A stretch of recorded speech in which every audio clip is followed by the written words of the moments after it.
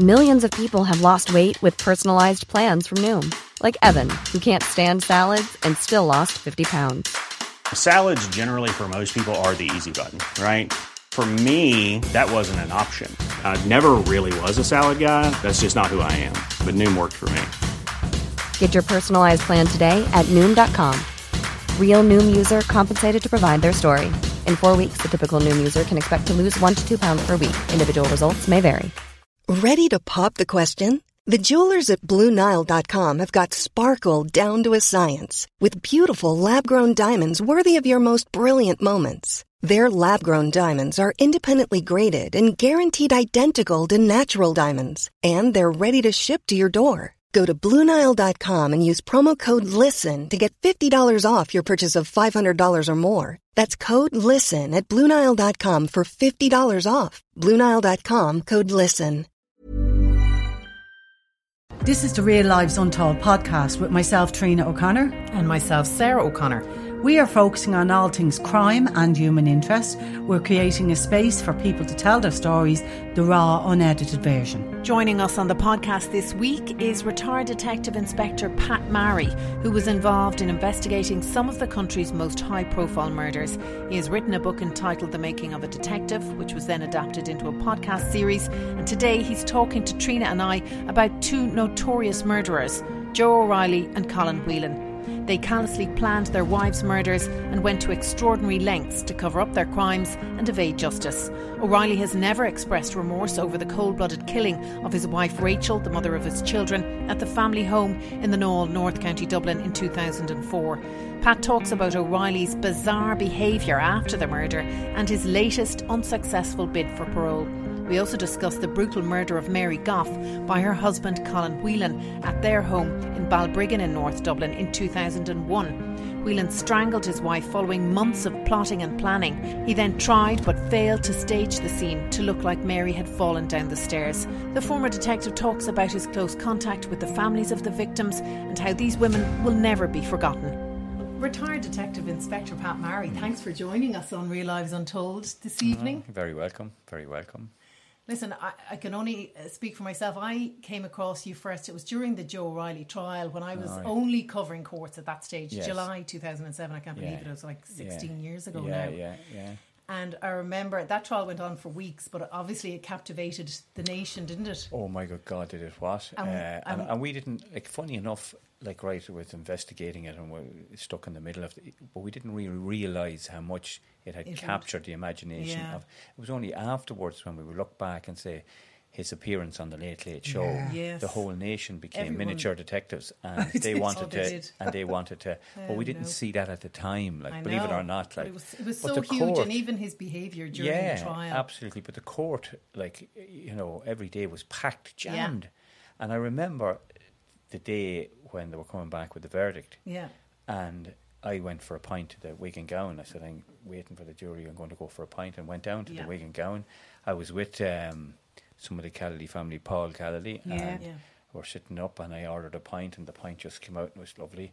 The next minute someone stuck their head in the door, jury are coming back, and everyone hopped off their seats. It was a Saturday evening, wasn't it? And out they went, and rushed back to the court, and I remember rushing back. I said, I need to go to the toilet, I have to go to the... And I went into the toilet and I came back out, and it was court 3 there in the old, the round hall. I know, and it was jammers, and I couldn't get in, so I was sort of making my way in, and people sort of knew who I was then. They were making me, and it was just that packed. I got in, and I was standing, and Joe O'Reilly was within a hand's reach away from me. I was that close to up the front, and it was just... It was unbelievable, the reaction, even in court. And then you'll never see anything like it again, or hear anything like it again, I don't think. Pat, for people that don't know that case, tell us what happened in that case and what part you played in that case. Well, Rachel was found murdered in her house in Baldara in the Knoll. And initially it was thought that it might have been a burglary gone wrong or something like that, but she was... Like, I knew when I visited the scene myself and went in and had a look on everything, it was someone hated her because she was so badly beaten, it was so really vicious, and not only they had they beaten her, but they had come back and beaten her again because we could tell from the blood on the blood splattering on the wall, that there was blood on top of blood. Yeah. Which is a sign that blood, she was hit, the blood began to dry, and then there was other blood on top of that, so someone had, Yeah. So it was a hate, you could see it was hate. It wasn't a burglar. Burglars don't do that. The burglars don't want any confrontation at all whatsoever. And if they are confronted, they'll get out as quick as they can. They're not going to stand around and debate someone. They just don't do it. I'm a fully trained scenes of crime officer. I've went to thousands and thousands of burglaries. I know what a crime scene is like. I know. And so when you went there that day, I went into the kitchen. Personal? Yeah, I went into the kitchen, had a look, and the table was turned over. The curtains were drawn. It's an annihilation, isn't it? It's an annihilation. The kitchen presses were open, with the knives and forks. Burglars don't do that. They don't go near those presses. They don't bother. Yeah. A burglar worth its salt will break in. He'll go straight to the bedroom and look at the woman's side of the bed, look for jewellery, and that's it. He'll have a time. He'll have a look through for cash or something in the press or that type of stuff, a video camera or something, and he's gone. He's out. He's gone. He's away. And did you suspect Joe pretty early on? No, not really. My first introduction to Joe was that, my superintendent was at the scene, and he said, he told me, he said, look, he says, go in and tell me what you see there. And I suited up and went in and had a look and came back out, and I said, I know two things anyway, I can tell you two things. And he says, well, what? And I says, it wasn't a burglary. He says, correct. And what's the second thing? I said, whoever did this, I said, hated that woman. I said, it was vicious. And he says, correct. Go out and talk to the husband. He said, he's out the gate. So I wandered out, and then Joe was standing on his own. Big, tall man, a very well-built, big guy. He reminded me actually of Colin Whelan. Yeah. Same build. Yeah, very similar. And I just said... Similar mindset also. Oh, yeah. So I went out to him, and he was standing on his own, which I thought was unusual because we had got all the Callady family out of the house, and they had gone down, an ambulance had arrived, and they were all down at the ambulance, and the ambulance crew were tending them, talking to them, putting...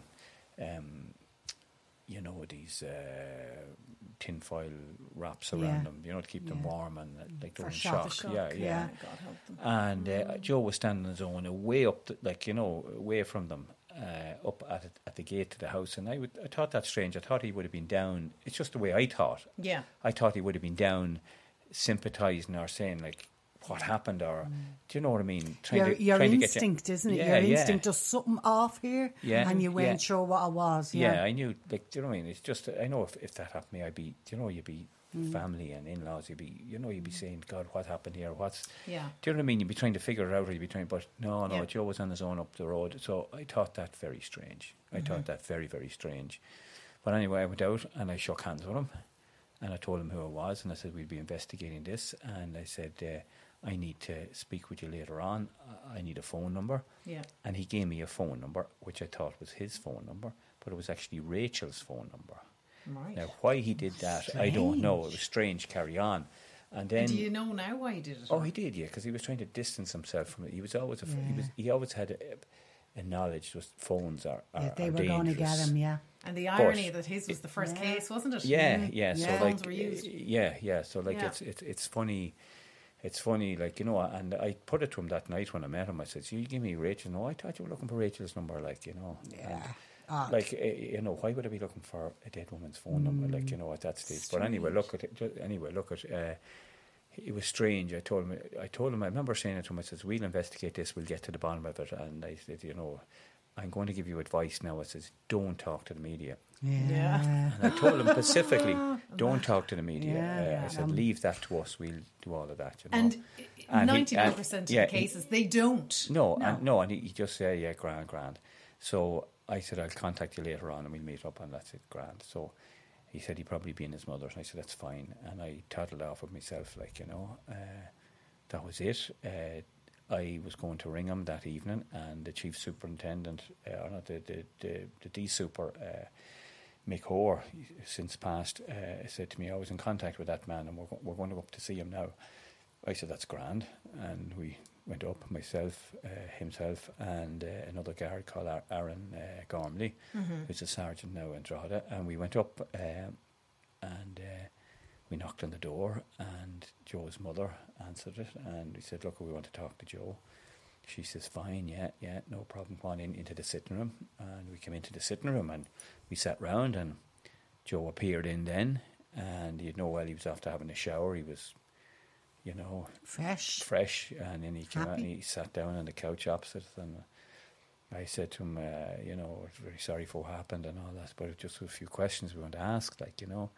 And I said, like, we want to know who done this, like, and we wanted to ask you who would have done this, like, and do you know of anyone who could have done this? Or, and he says, no. And I said to him then, well, look, I said, maybe Rachel was having an affair, and it's some disgruntled wife has got somebody to do away with her. Like, he says, no, neither of us were having affairs. That's what he said. And then I just, it clicked with me. Well, that's not what I asked him. Look, and so you were picking up on all the cues. I was shocked. I was clued in. And I said, grand. I said, that's fine. And I sort of, banked that bit of information. Yeah, he was leaking all over the place, wasn't he? Yeah, so I just said, that's grand. I said, well, tell me, who you have any idea who might have done this? And then he said, yeah, well, look, he says, I've the company where I work, and he says, I sacked one or two fellas, and they could be revenge for being sacked. Yeah. Gave me their names and all that type of stuff, and I said, that's fine. And then he said, there was a guy who, I says, and there's be anyone up around the house here, and he says, the only guy that comes up around the house here, he says, a fella I get to mind the dogs, and he told me his name, and he said he comes up and minds the dogs and that, but he'd know where we live and all this, that and the other. Yeah. I said, fine. So I took note of all of these type of things, because they have to be bottomed out, like, you know. Yeah. And I said, that's fine, like, you know. And then I asked him again, I said, are you sure now she wasn't having an affair? And were you having an affair? Oh. He says, no, I wasn't having an affair, no. And he was looking at me like, and typical psycho, they look at you like straight at you. And I kept looking at him, and he said, grand. So I wasn't happy, you know, with his answer, like, as such. But and that was the first evening? Yeah, that was the first evening. What actually happened is that, how it unfolded, how did Joe become, let's say, suspect in this, or how did he, like, you know, why we were pointing the finger at him? Yeah. Well, like, you know, he said he was in certain place and he wasn't. This, that and the other. Yeah. And then we had got some information on his phone, which he had said that he had with him all day, because I had that in my notes. Yeah. He said, I had my phone with me all, because I asked him specifically, I had my phone with me all day, this, that and the other. So that was it. And then stepped into it there straight away, didn't he? Yeah, so it's there, yeah. So then when I put it to him that, do you know what I mean, you can give me your phone number. It was Rachel's. You give me, I thought you were looking for Rachel's number. And I said, no. And it's sort of, you bank that as well, but you don't know where it's going to fit in. But you just said, like, it wasn't all just sitting right with me. Yeah. And, you know, but, like, it wasn't, let's say, enough to sort of be overexcited about. But, like, you were still, you know. But then I asked him I said, Joe, we need your boots or your shoes that you're wearing today. I said, because we knew whoever killed her would have been covered in blood, and we just said, Joe, we're looking for the shoes you're wearing today. Mm-hmm. All right, okay. I said, because there have been a number of people in around the scene, and we have to get all their shoes, and we have got all their shoes, even the guards and that, and now we'll be eliminating footprints, like, and stuff like that, you know. Oh, he says, yeah, no problem, hold on. And he hopped up, he was in his bare feet, and he hopped up and he went upstairs, and he was gone for a longer time than I thought. I said to the lads, I was messing with the lads, I says, he's hardly done a runner. Do you know what I mean? Laughing and he came down anyway with his boots, and that's it, and we put them into an evidence bag, and thanks very much for them, and that was it. Mm-hmm. So we went off, and, you know, before I left, just the last question I put to him, and I leaned right up to where he was sitting, and I looked at him straight in the eye. I said, Joe, did you have an affair, or were you having an affair? And I looked at him straight, and he was looking at me. I could feel him thinking. Yeah. Like, you could feel him thinking. Mm. And he says, I did have an affair, but it's over now. Right. And he says, that's it, and I don't want my family to know. And I says, fair enough, who'd you have the affair with? And he said, Nicky Pally, and that's it. And then I said to him, when was the last time you spoke with her? Oh, I spoke with her today. Right. At 12 o'clock. Mm-hmm. And I said, okay, that's grand. But when we checked his phone records, he had been on to her at 5 o'clock or 4 o'clock in the morning, like, you know, and had been spoken for half an hour and 20 minutes and texting and all. So, you know, and then when we interviewed her, she admitted that she was having an affair, but not It wasn't over. It wasn't over, No. like, you know. But No. she didn't say it was a fully blown affair, like, you know. Right. But the and he had emails told as her. well. He told her that if the guards ever ask you about the affair, play it down because they'll use it as a motive, like, you know. Yeah. So you know. So, but anyway, look at she. Like, she was in love with him, like, you know, and he was in love with her, and. She still visited him in prison. Is she still visiting I don't him? know. Do you know? I wouldn't have. But she any- did for a number of she years. did. Yeah, I heard that Stood by now, him for a but while. I don't know. Like, I'm sure she's. Who knows? I don't know. But Like, the fact most that was his motive, you know, Well, his he motive- just happened to be having an affair. fair. Yeah. Well, his And- motive, believe it or not, for the murder was his sons and losing control of the parenting of it. That was his. Yeah. It wasn't to do with insurance policy, even though there was an insurance policy there. And then he tried to sully Rachel's name he in relation did. to the boys, didn't Oh, he? he did very much so. Yeah. And they came out. The social services came out to her and says, "Well, we got a complaint that, you know, you were rough on the boys and this. We just Poor coming out to," woman. and she was flabbergasted. Like, you know, you can understand how she would have felt, but she believed all along it was a priest that rang in because Right. she said, because it was said that the priest had visited the house and the kids were there, and she might have told them to stay down or quiet or whatever. Yeah.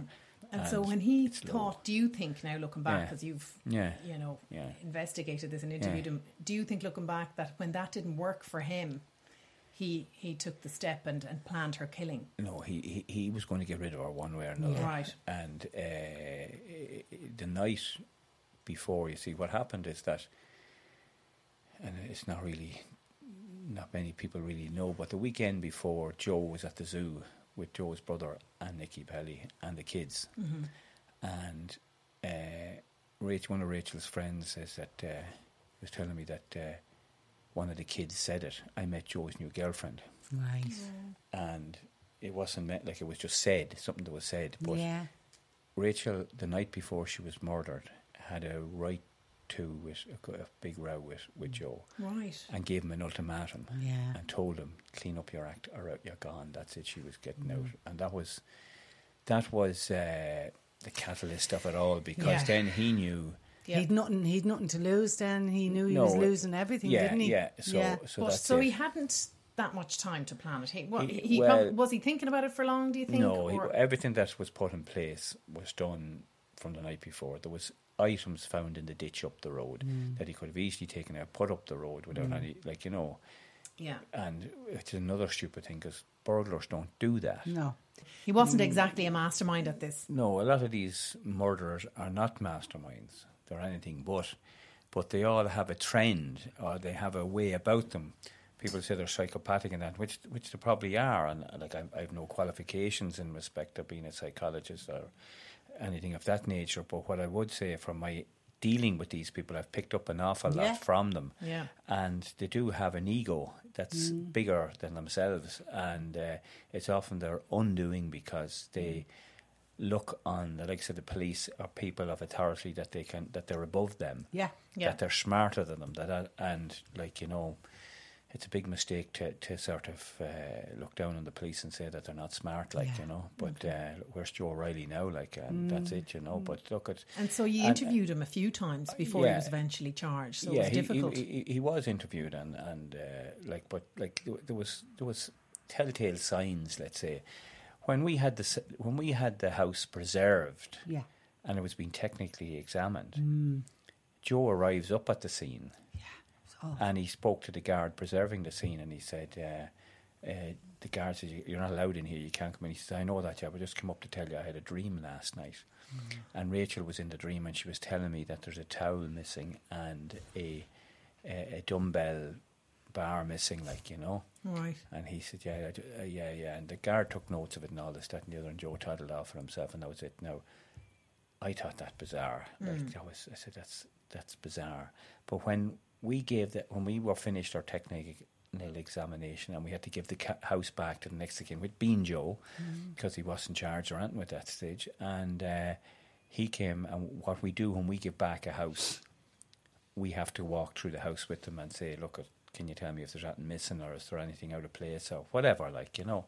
And that he's happy that the house has been handed back in the format, like the guards haven't stole everything out or anything like that. So he went down and he went into the back bedroom. He says, yeah, there's a Shimba Hills towel missing and a dumbbell, you know. So he said, that's the only thing that's missing, like, you know. Yeah. So And that added up to a stream. yeah. So like, it's just Bizarre. is the word, like, you know. And these are people, they have mental problems. They have. It's. And did psychotic. you find that out about him later, like that he had some issues growing up? And Well, he did. Yeah, with myself and Joe often sat down and had a good old talk. Like, do you know what I mean? I said to him, like, you know, you know, I remember sitting at his kitchen table, like, and I was saying to him, I said, Joe, do you not think it'd be best to tell the truth about this, like, you know? And I said the reason I'd say that, I said, because you have two young guys growing up, and they'll want to know at some stage about their mother and how she died. And if they come to me, I'm going to tell them the truth. yeah, Now, if you tell the truth now, right, you'll lose, you know, a lot of faith, and you'll dip down. I said, but over time you may build up that relationship, even if you are locked up or whatever. I said, or anything of that nature, like, you know, just thinking from the children's point of view. yeah. And that's my advice anyway. That, like, you know. And he just leaned right up to me, says, I didn't do it. Yeah.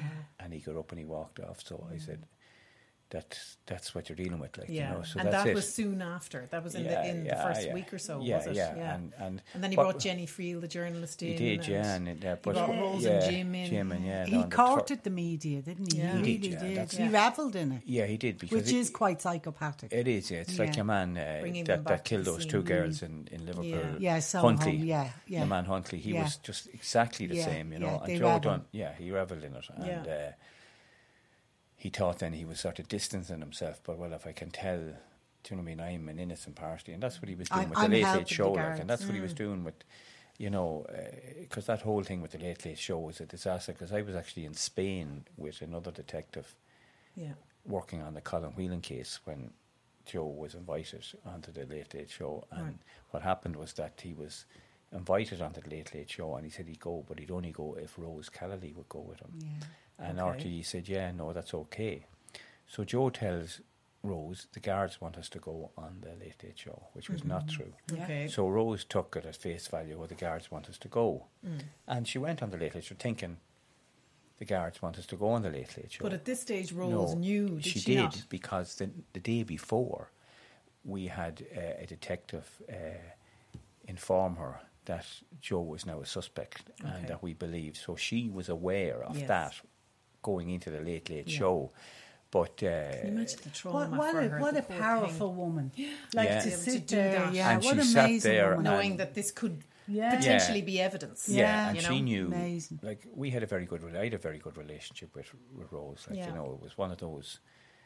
And she wrote me a beautiful letter after I retired. And really, I think I mentioned it in the podcast I did, but like, it's really sort of sat home to me. I really did make a difference to this family. Like, I really did my job. I really, and you know, but she like a beautiful woman, like, you know, really like a good woman. An absolute lady. A lady. A lady. Yeah. And they're so welcoming. I remember going to their home a few times to interview them. They're amazing. Well, I remember it was Rachel's birthday in October, and it was a week after she had been murdered. And I paid a visit to the house that day, and I brought a bunch of flowers. And Rose always remembers, I like, you know, you thought of, you know, it was just a your nice kindness, gesture. And like and she was sitting on the couch in their conservatory, Jim and herself, and we just chatted. And you know, I said, look, I'll be looking into this. I'll be sort of one of the main men, and I'll be, you know. And I shook her hand, and she held my hand, and I says, all I can do is I'll tell you the truth. Yeah, I'll be honest with you, and I'll keep you informed. You know, if I make a mistake, I'll tell you I make a mistake. I said, but that's it. But just trust me. I said, you know, just trust me. And she gripped my hand and she said, that's fine. And there was that bond from that day on. It didn't, and it never broke. Yeah. And that was it, like, you know. And when I questioned her then in respect of the Late Late Show, she said, I thought you wanted us to go on. And I said, no. I said, Rose, if I wanted you to go, I would be telling you. And you should have rang me and they say, if like, she said, I just took it at face value. Joe wanted, like, you know. I says, no. But she played a blinder. She played a blinder. She knew all. She knew She was very cute. She knew why you would have wanted him to be there. Yeah, but she to trip himself up. But she had her suspicions anyway. Yeah. But they were unfounded suspicions. You know what I mean? It's just something that she felt herself. Yeah.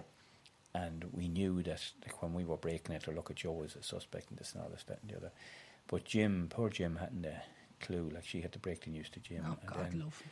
Like, poor Anthony, who was the youngest, we had to tell him. And I remember sitting him down in the sitting room of the house and telling him, and because himself and Joe were into space wars and films and all that type of stuff. And he got up and ran out and down the street and running after him. The shock of that. The shock. And he was a beautiful family. Like, absolutely gorgeous. Good family. Decent people. Hey, it's Ryan Reynolds, and I'm here with Keith, co-star of my upcoming film, If, only in theaters May 17th. Do you want to tell people the big news? All right, I'll do it. Sign up now and you'll get unlimited for $15 a month and 6 months of Paramount Plus Essential Plan on us. MintMobile.com/switch. Upfront payment of $45 equivalent to $15 per month. Unlimited over 40 gigabytes per month. Face lower speeds. Videos at 480p. Active Mint customers by 531.24 get 6 months of Paramount Plus Essential Plan. Auto renews after 6 months. Offer ends May 31st, 2024. Separate Paramount Plus registration required. Terms and conditions apply if rated PG. I'm Sandra, and I'm just the professional your small business was looking for. But you didn't hire me because you didn't use LinkedIn Jobs. LinkedIn has professionals you can't find anywhere else, including those who aren't actively looking for a new job, but might be open to the perfect role, like me. In a given month, over 70% of LinkedIn users don't visit other leading job sites. So if you're not looking on LinkedIn, you'll miss out on great candidates, like Sandra. Start hiring professionals like a professional. Post your free job on linkedin.com/people today. And, but this is what you have to do. And Pat, sorry, Sarah, Pat, now with Joe, his case is he's coming up for parole. Do you know what's happening with that now, or have you any more involvement in that? No, I'd have no more involvement unless I was asked by the family to put in my twopence worth or whatever. Make representation. And I did in the first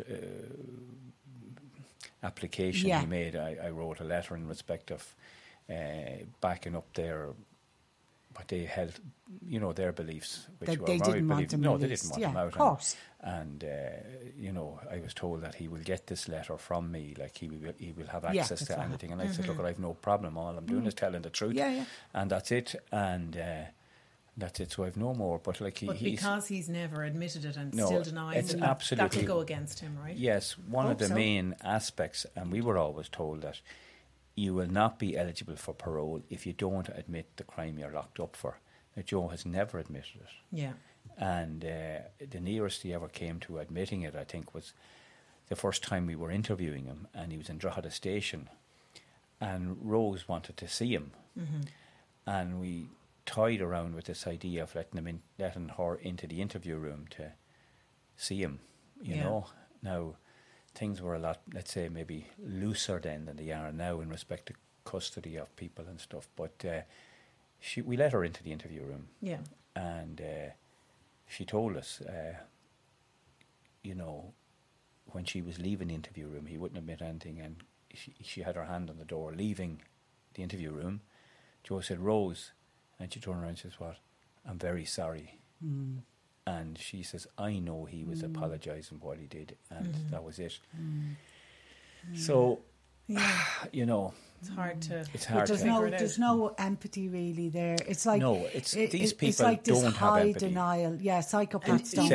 Even that, he might be kind of lording it over Rose a little bit in a really sick way. Yeah, you could look at it that way. I wouldn't give him any credit for that. No. Yeah. But and if you think even about the way Rachel was discovered, it was Rose. He set it up that Rose, her mother, would find her. In terms of the trial, then it was the first trial where mobile phone evidence was used against an accused in terms of location, wasn't it? Yes, I remember the evidence pinging up against a mast. We were told there's a thing called now cell site analysis, which I've never heard of before. Yeah. And we were told that Vodafone had experts that could explain this to us, and they brought an expert from Paris to assist us. Yeah. And he was able to spell it out to us. He said, look, there's these masts and there's 4 aerials in these masts, and if someone makes a call, it'll go through the nearest mast, and you'll be able to say, yeah, they were in that sector and this, that and the other, and we'd be able to say that. And he was given all the details, and he came back and he said, yeah, he had a chart done up and a PowerPoint presentation. Yeah, at such a time he was here. Yeah. At such a time he was there, and you could see him plotting all the way out to... Fantastic. Yeah, and then brilliant. You could see him plotting all the way back again. Were you in the court that trial? Yeah, and I know Judge, I think it was so clearly. Barry White was the judge, and I know, like I was I was looking up at Barry White, and he was looking at his PowerPoint and presentation, and Barry White would have been, like, he's a very intelligent man, but he wouldn't have been, let's say, overawed over the years with guards, let's say. And he saw it, and I could see him looking. And like really impressed. He was impressed. Yeah. Like, really. Well, it was the first time, and then they also had that Fiat Maria. Yeah, I don't Navy, and there were hardly any of them in the country. There was 2,500, I can tell you, in it, because I know, because I was given the task of fucking tracing every one of them, which was an impossible task. But I thought it out, and I said, what I'll do now is I stuck a thumbtack in Joe's house, and I went round 5 mile, then 10 mile, and looked at all those, and then we picked out what cars, Fiat Marea estate cars, were in the first 5 radius. None. In the second one, none. In the third one, none. Maybe the fourth one, there may have been 1 or 2. And we interviewed those people, and it says, no, we were never up at the Knoll. We weren't there. We weren't. So we were able to distance... A huge amount of circumstantial evidence as well. Yes. So there was 2,500 cars, and I'd say we got to about the guts of 2,000 we had traced, like, do you know what I mean, countrywide. Brilliant. And it was fantastic. And I remember being down in Kells, interviewing a guy about his Fiat Marea car, and I was driving back through a place called Oristown, and there was a scrapyard. I said, I'm going to go in here now for the crack and see is there any Fiat Marea cars. And I drove in, and I got talking to a guy. Oh, we have 2, and there was 2 scrapped Fiat Marea cars that were on our list. So where would you ever imagine to be able to eliminate them? So, like, I'm just saying that. So sorry, guys. Had Joe said that the Fiat Maria was the car that he'd seen? No. Joe drove a Fiat. That was their car. He drove a Fiat Maria. So you could see it on the CCTV, wasn't that it? A glimpse of it going by. And we got we got a company coordinating with the phone. Yeah, and we got an expert from. Yeah. I knew there was something, but I couldn't remember the details. Brilliantly done. And he was able to look at the CCTV footage and look at the car and say, and 1 to 5, it was a 4 that it's a Fiat Marea car. But when he was given evidence, that expert, he turned out to be a disaster because he said, it could be a Fiat Marea car, 4 out of 5, But then again, it could be a Ford Escort. It could be a Ford Escort Estate. Oh no! And we're looking. And you're after tracing 2 times. And I'm looking at this guy, and I'm looking at him, and that's it. So he sort of negatised all the positives. Something you just as a guard who's built up this case, you just have no control. So he came down, and I just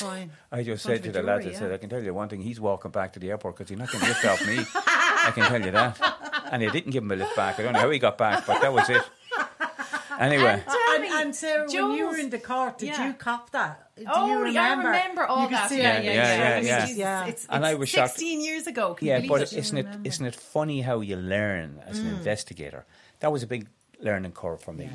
And just in terms of the trial, and his demeanour during the trial, because I remember there was so many journalists. You remember they were all sitting on the left there, and waiting for the verdict, obviously, but during the trial his demeanour was so odd. Like, he had such a big opinion of himself that he would sit, while there was a break in the court or they were coming back after lunch, he'd sit in his solicitor's place and sit down, and he'd be reading the tabloids, the newspapers that were in front of him, and most of it was about him. Wasn't it unbelievable? Yeah, he was, and the thing about it, before the jury came out with the guilty verdict, he was talking to a prison officer, and the prison officer turned to me. Do you know what that flute's after asking me there? And he says, "What's the food like in Mountjoy?" Jesus! And I look at unbelievable. So he just didn't seem to see the enormity. No.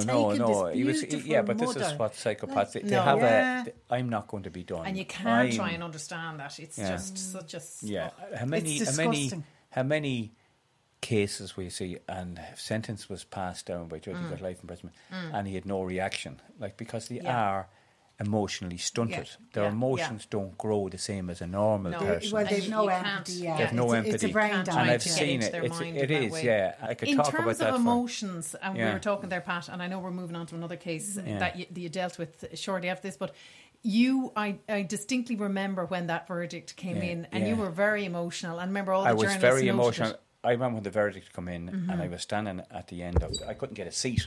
I was standing at the... And I looked over, and all the guards involved in it were crying their eyes out. Every one of them. Yeah. And it was a great human thing to see. When I think back on it, they really were invested in doing a good job for the family, for the people that they knew. Like, it was a good job done. And that connection is so important. Absolutely, it's what policing is about. It's providing a service. People forget about that. The criticisms of the guards, and they think they're detached from they're those. Human well, beings. You can't be touched. You're human as well. And the thing about it is that I know Rose came down from she'd have to give him the victim impact or whatever, and she came back down and she was facing me and she put her hands out and we had a big hug, and it was a good, big, strong hug, like as if, you did it, thanks. Yeah. And I burst out crying and she was crying. I know. And like I really was emotional, and I remember coming outside the court. And I remember an article appearing in the Sun, the paper. Some journalist wrote, guards are crying at like they shouldn't be showing the remote and all this stuff. And Pat Murray was crying and all this. And I sort of said to myself, like, what type of planet are these people on? Like, How terrible. And it was, but at the end of the day, we done a very good job, a professional job, and we connected with the family. And it has always been with me as an investigator to bring the family along. You don't leave the family behind. You bring them with you, Absolutely. They're the ones that are hurting. They're the ones that want answers. And you were talking earlier when you were talking about Joe, and you were saying that you were abroad investigating another case. And that was Colin Whelan. Colin Whelan, So what happened in this case? Well, Colin Whelan, Colin Whelan was a very exceptionally bright, very intelligent man. He had his own company, Data Motions. He was a computer programmer. His company, which was himself, was employed by Irish Permanent to do computer programs and all this, that and the other. And he was on a contract basis and was paid very good money. Like, there was no need for him to kill anybody, But he had taken out an insurance policy on his wife for £200,000 at the time. And that was Mary Goff. Yeah. And then he upped it to 400,000 when he got married. That's right, yeah. We knew. So can you tell us when that happened, Pat, if you go back to... Yeah, that was back in 2001. And you were in Balbriggan that time? I was in Balbriggan as a detective sergeant, and this happened, and you don't know whatever's going to happen in the guards from one day to the next, but this happened and we dealt with it. And it was shocking, really, because Colin had rang 999 the night before and said his wife fell down the stairs. The ambulance people who were first responders called. It was actually the fire brigade called, because they were first responders. They went in and they thought it a little strange that she was very cold and this, that and the other, but she was wrapped in a duvet, and they brought her into the sitting room, and they done what they said. They put the jump leads on her bang, defibrillator, and she was what they call acetol. There was no, and they said if someone had died within that hour, there would be always a kick out of it, and there was nothing, and they thought that strange. But anyway, they went in ambulance driving. They went in the ambulance to Beaumont, and Colin went as well, and he had made contact with some of her brothers, and they were going to go there and as well and meet him and whatever, and the story was she fell down the stairs. He reiterated his story to a number of people. I was in the sitting room, there was only the two of us in the house, and I heard thump, thump, thump, and she was down the bottom of the stairs. Right, okay. So a very, very shrewd, observant nurse called Catherine Galvin was in emergency, and she went over to sympathise with him, and his shirt was open and down a bit, and she was sympathising, and she looked and she could see a scrape. Now, she had seen the body, and she said it was cold to the touch. She even said it was colder. It shouldn't. If someone died within that hour, there should be a lot warmer. And she thought it best to ring the guards and talk to the guards about this, and she did. And the guards did appear, and a fantastic superintendent, which we had in Balbriggan at the time, Tom Gallagher. Leitrim man. When he was a detective inspector before he got promoted, he knew about investigations. I think he was the man who took the statement of Veronica Gear in that time of Gilligan and that. So Tom was very experienced, but he sort of thought it out, and he said to Colin Whelan, he said, God, you're under terrible shock, come on in. He had to want to do a medical examination just to make sure you're okay. Clever. He says fine. Takes off the shirt, and there's a big four big scrape marks down, and they brought it to his attention, and he went, oh, she must have scraped me when she was flailing out at me. So his story was changing then, because he had already spoken on the 999 call, and he said she was dead at the bottom of the stairs, and now she was flailing. Yeah, so like there was his gaping holes. So not that shrewd. No, but it started to change. So so Tom Gallagher, in all fairness, in his wisdom, preserved the scene, the house. Good. Yeah. He said, look, and they asked Colin to go back to the station and make a statement. He made a statement, went through the whole evening, and only the two of them in the house, and this, that and the other. I know they were trying to ring me, and I always laugh at this because I had my mobile phone plugged in the kitchen, and I was down in the bedroom, and I never heard any of the calls. But when I got up the next morning, there was 40 missed calls on my phone. Wow. And I see there was a sergeant ringing me, and there was the superintendent ringing me. So I said, I'll ring the sergeant first. And I says, what's the story? I says, Super's gone mad looking for you. He said, he can't get you. I says, yeah. He said, well, give him a ring. He said, I says, fair enough. So he said there was a girl fell down the stairs, and I think there was a post-mortem this morning. I said, it's grand. So I rang the super, and I said, how are you doing, Tom? I said, you were looking for me. Yeah. Oh, jeez, I was. He said, look, there's a girl fell down the stairs. She's dead. The husband has explained, he says, the family says that they were a perfect couple, they loved each other, and there's no hassle, there's no domestics or anything, and there was no problems, and that's it. And he said it's probably a tragic accident, but the post-mortem is this morning, and we just need you. I says, I look after the post-mortem, I look after all of that. He says, gran, I'll make my way around to Marino. And I went around and met Mary Cassidy. I said, I'm the book on the job here now. I said, and she says, fine, that's grand. And she said, she went in and showed me the body and all this, that and the other, and she said there was peachy markings under, which is a sign of strangulation and that, and I said, Grant, she said, I'm going to start the post-mortem now. You can stay or you can, I'll sit out in the office, I said, so she said, Grant. So she worked away and came out then, and she said to me, I have good news and bad news for you, and I said, that's grand. Well, I said, give me the good news first. Well, the good news is, she says, I'm complete.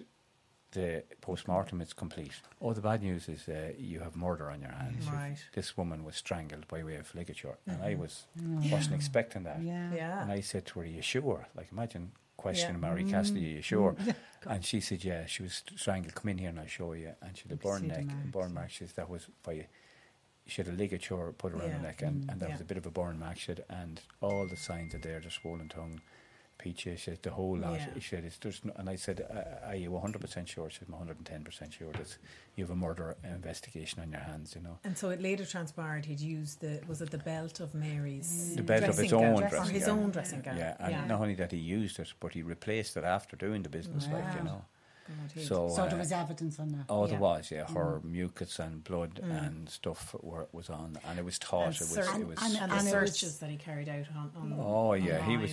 This guy was. He was looking to kill her before he married her. Like he actually married her with the intention of killing her because it was financially motivated. Oh, absolutely. And he played the perfect husband for 6 months, sending her flowers to work. Unbelievable. Ringing her, telling her, and the girls that worked with her, so you say, God, you married a great one there. Like he's. Had he been kind of seeing somebody online while they were married? Yeah. Like, he had sexual difficulties, I would say, But anyway, there's a whole big story behind that, which I won't go into because it's not fair on him. Yeah. But what I'm saying is that I can see how all this stuff manifests itself into what happened. And it's something we haven't heard of. No, you wouldn't have heard. Yeah. But what I'm saying is, I know he murdered someone, but he has a right to little bit of privacy too, and things I wouldn't talk about. But of course. But he went on then, Pat, at one stage, didn't he? He went missing. Yeah. Well, look at the heel of the hunt.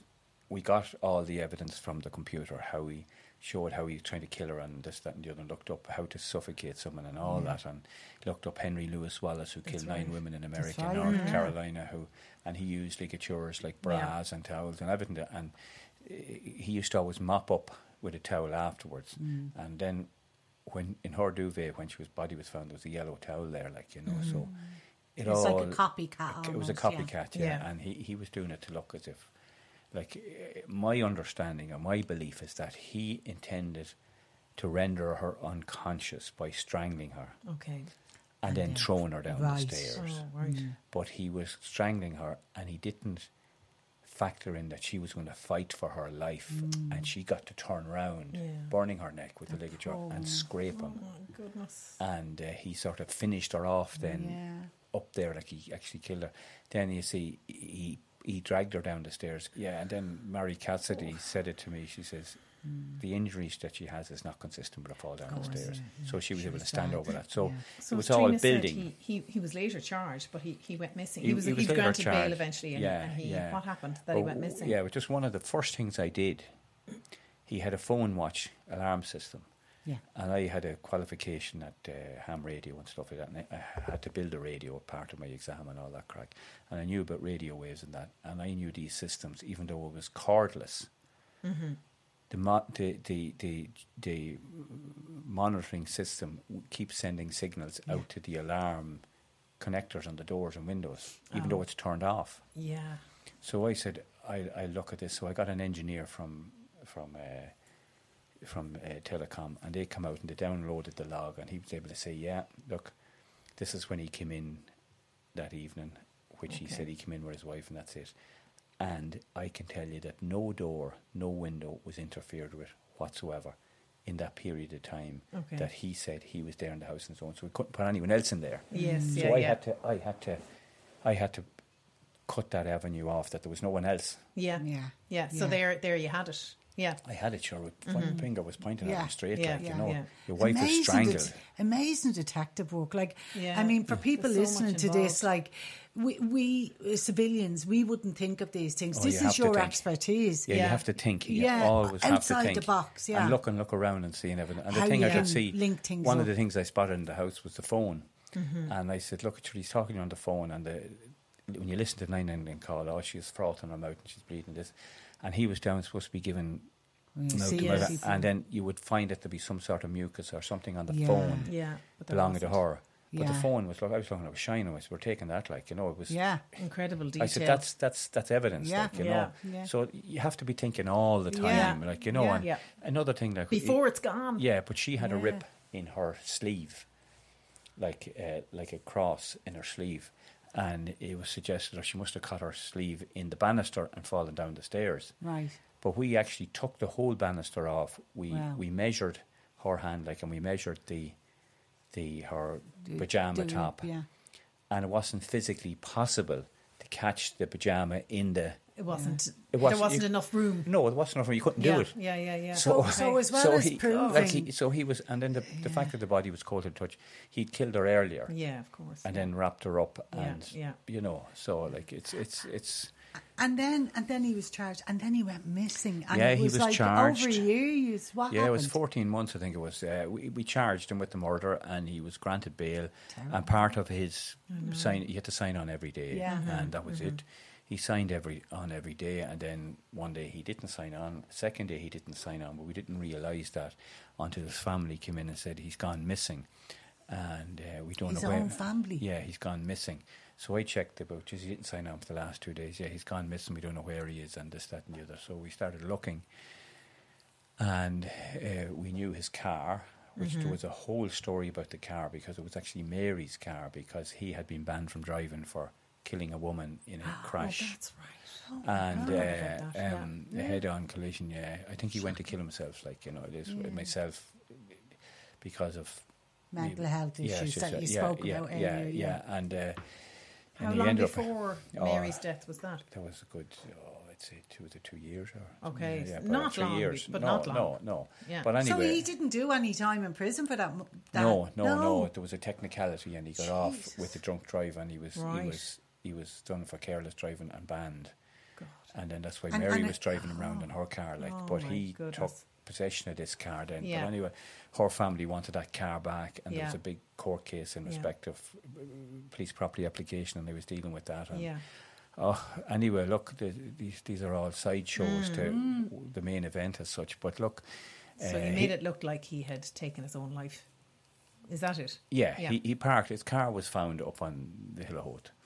And I knew Colin Whelan. Like, I knew him. Like, you take an interest in him. You look at him. Like, he was a spick and span merchant. Yeah. He was, like, we done a full analysis of his company, and they told me every penny was accounted for. Right. His accountancy books were superb. Like, you know, there was something. And when you went to his house, when we went to search his house, like, I always remember it. Like, he had a wall, and there was shelving on it, and the books were all from the biggest book to the smallest book, all in line. It reminded me of that film Living with the Enemy. Sleeping with the Enemy, yeah. So was he controlling of Mary? Yeah, that absolutely, yeah. I think she suffered hugely, and I'll tell you why. She cried her eyes out at her wedding, and her mother told me, like, she says, I couldn't understand. I thought it was because her father wasn't there, because her father was dead, and she just had a bad feel about it, but she couldn't, you know, and she told me that. It took me 3 days to take a statement off the mother, like, you know. She's and so devastated. and all the detail, to get all the detail in, but she was telling me that I used to always go over and stay with Mary. Yeah. Do you know what I mean? But when she got married, I was never invited over. Right. And then Mary started, and it's typical psychos, she started her nails. She was so proud of her nails. She got her nails done every week, like she get them, you know, filed and painted. And she stopped doing that. She stopped wearing perfume. And everything was because Colin doesn't like the perfume, and he doesn't like my nails. So he was chipping away at her. And she said she started wearing clothes that were shabby. He was, you know, and that's it. I've seen it so many times with these men who control women and they psychologically bury them, like, you know. They break them down. It's death by 1,000 cuts. And, and he went missing in Mallorca, was it? He went missing, and I went up to look at the car, and it was perfectly parked, and I said, like, you know, he even had the window off the passenger door down, half down, so you could reach in and get the keys, and he wouldn't like to see any damage, or he's just that type of individual. And I just looked at the car and I said, there's no way this guy fucking jumped over the cliff. There's not a hope in hell. I said, he's gone somewhere. He thinks too much of himself, I said, he's gone somewhere. Where's he gone? Like, you know, and that's it. But we checked Malahide, the train station, and there was no CCTV there, like, you know. So it was an ideal spot to get away, like, you know. Yeah. Which is how he did get away. But he had 7 months prior to him disappearing, he had got a false passport. Right. In the name of another guy who lived down the road from him, who was the same age and the same height and the same makeup as him, you know. And he'd know that this guy would never have travelled or anything, so he wouldn't even have a passport. So he got his birth certificate and went and got a passport and got it, and he was happy days. He was away, and that was it, you know. So, and he worked as a barman, wasn't it? Yeah, he went. Well, he admitted to me eventually. In respect, I had to do an inquiry. I had to do an investigation in respect of the false passport, and I had to go in and interview him in prison. And he told me, he told me how he got the passport, the whole works, and then he said, there's no CCTV in Malahide. I says, I know. And he says, I got the train into town. He says, I got a train to Belfast. And then he says, I took a flight from Belfast to Spain to Barcelona. Oh, yeah. And then he says, I got a boat from Barcelona out to Mallorca. Yeah. And he was there for now a new identity, how long he says, you know. Before he was caught? 14 months, 14 months. Yeah, I think it was 14 months. And he kind of built a life for himself as well. He told you he had a new girlfriend. He was working away. Everybody, like, you know, when it came that we wanted this fella for murder, his girlfriend at the time, who was English, she could not. She said, you're totally wrong. Like, this man wouldn't. Do you know what I mean? That's it, you know. Yeah. She may have been next. And so she could well have been. Him back. You know? Oh, we got him back. But it was interesting, the whole circumstance of getting him back, because I remember going to Madrid. Madrid is the holding centre for anyone coming back from Spain, being extradited anywhere around the world. And I went down to the cells under the airport, and I went down, and it was just like Silence of the Lambs. Walking down, and you had glass panels, and you had bars and all this, that and the other, and people looking out at you of every type of nationality and colour and everything. And I walked down anyway, and I was down about 3/4 the way down. I looked to the right, and there was Colin Whelan, and he's standing, and he had a beard on him, And I looked at him and he looked at me. And I just sort of nodded and he did the same. But we knew in our stare at each other, game is up. Yeah. Game is up. And I got you. That's it, yeah. And we understood that. Yeah. Because I handcuffed him when we brought him up. We had to do paper changes with the Spanish authorities and all that type of stuff.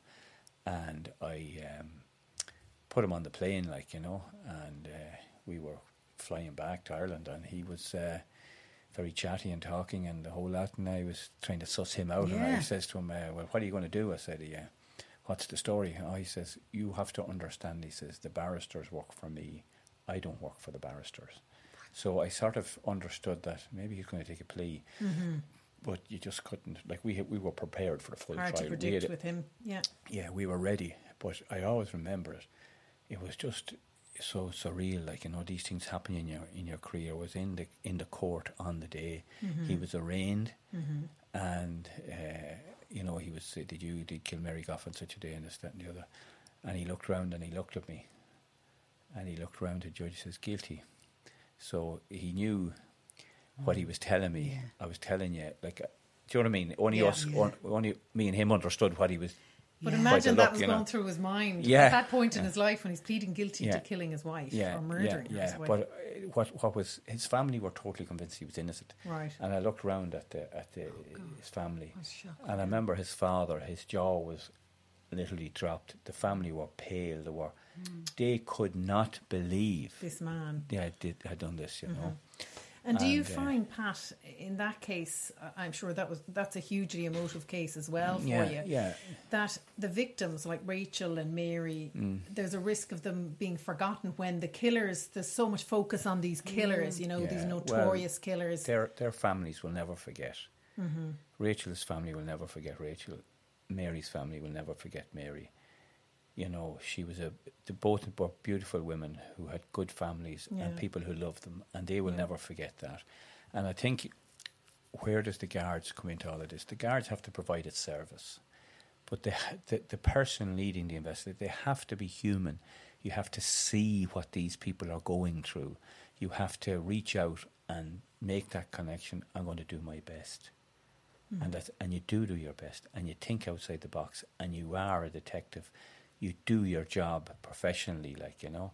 Like, I always had standards, and, like, you know, I always said there's 4 things I would always follow: that you're honest, you're accountable, respectful, responsible, and professional.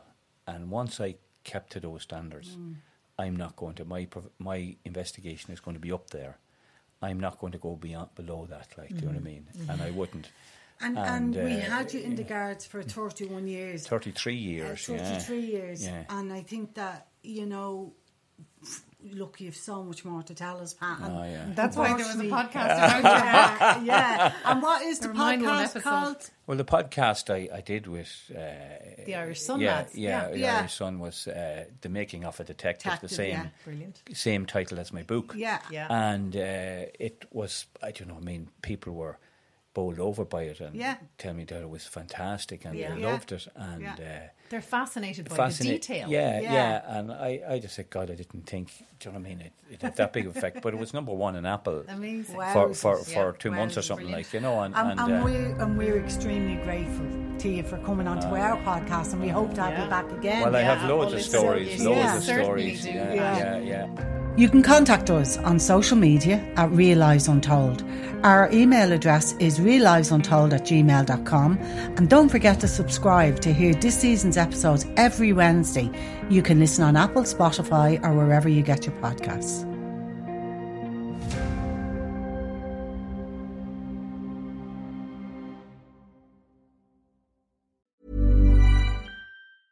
Hey, it's Paige DeSorbo from Giggly Squad. High quality fashion without the price tag. Say hello to Quince.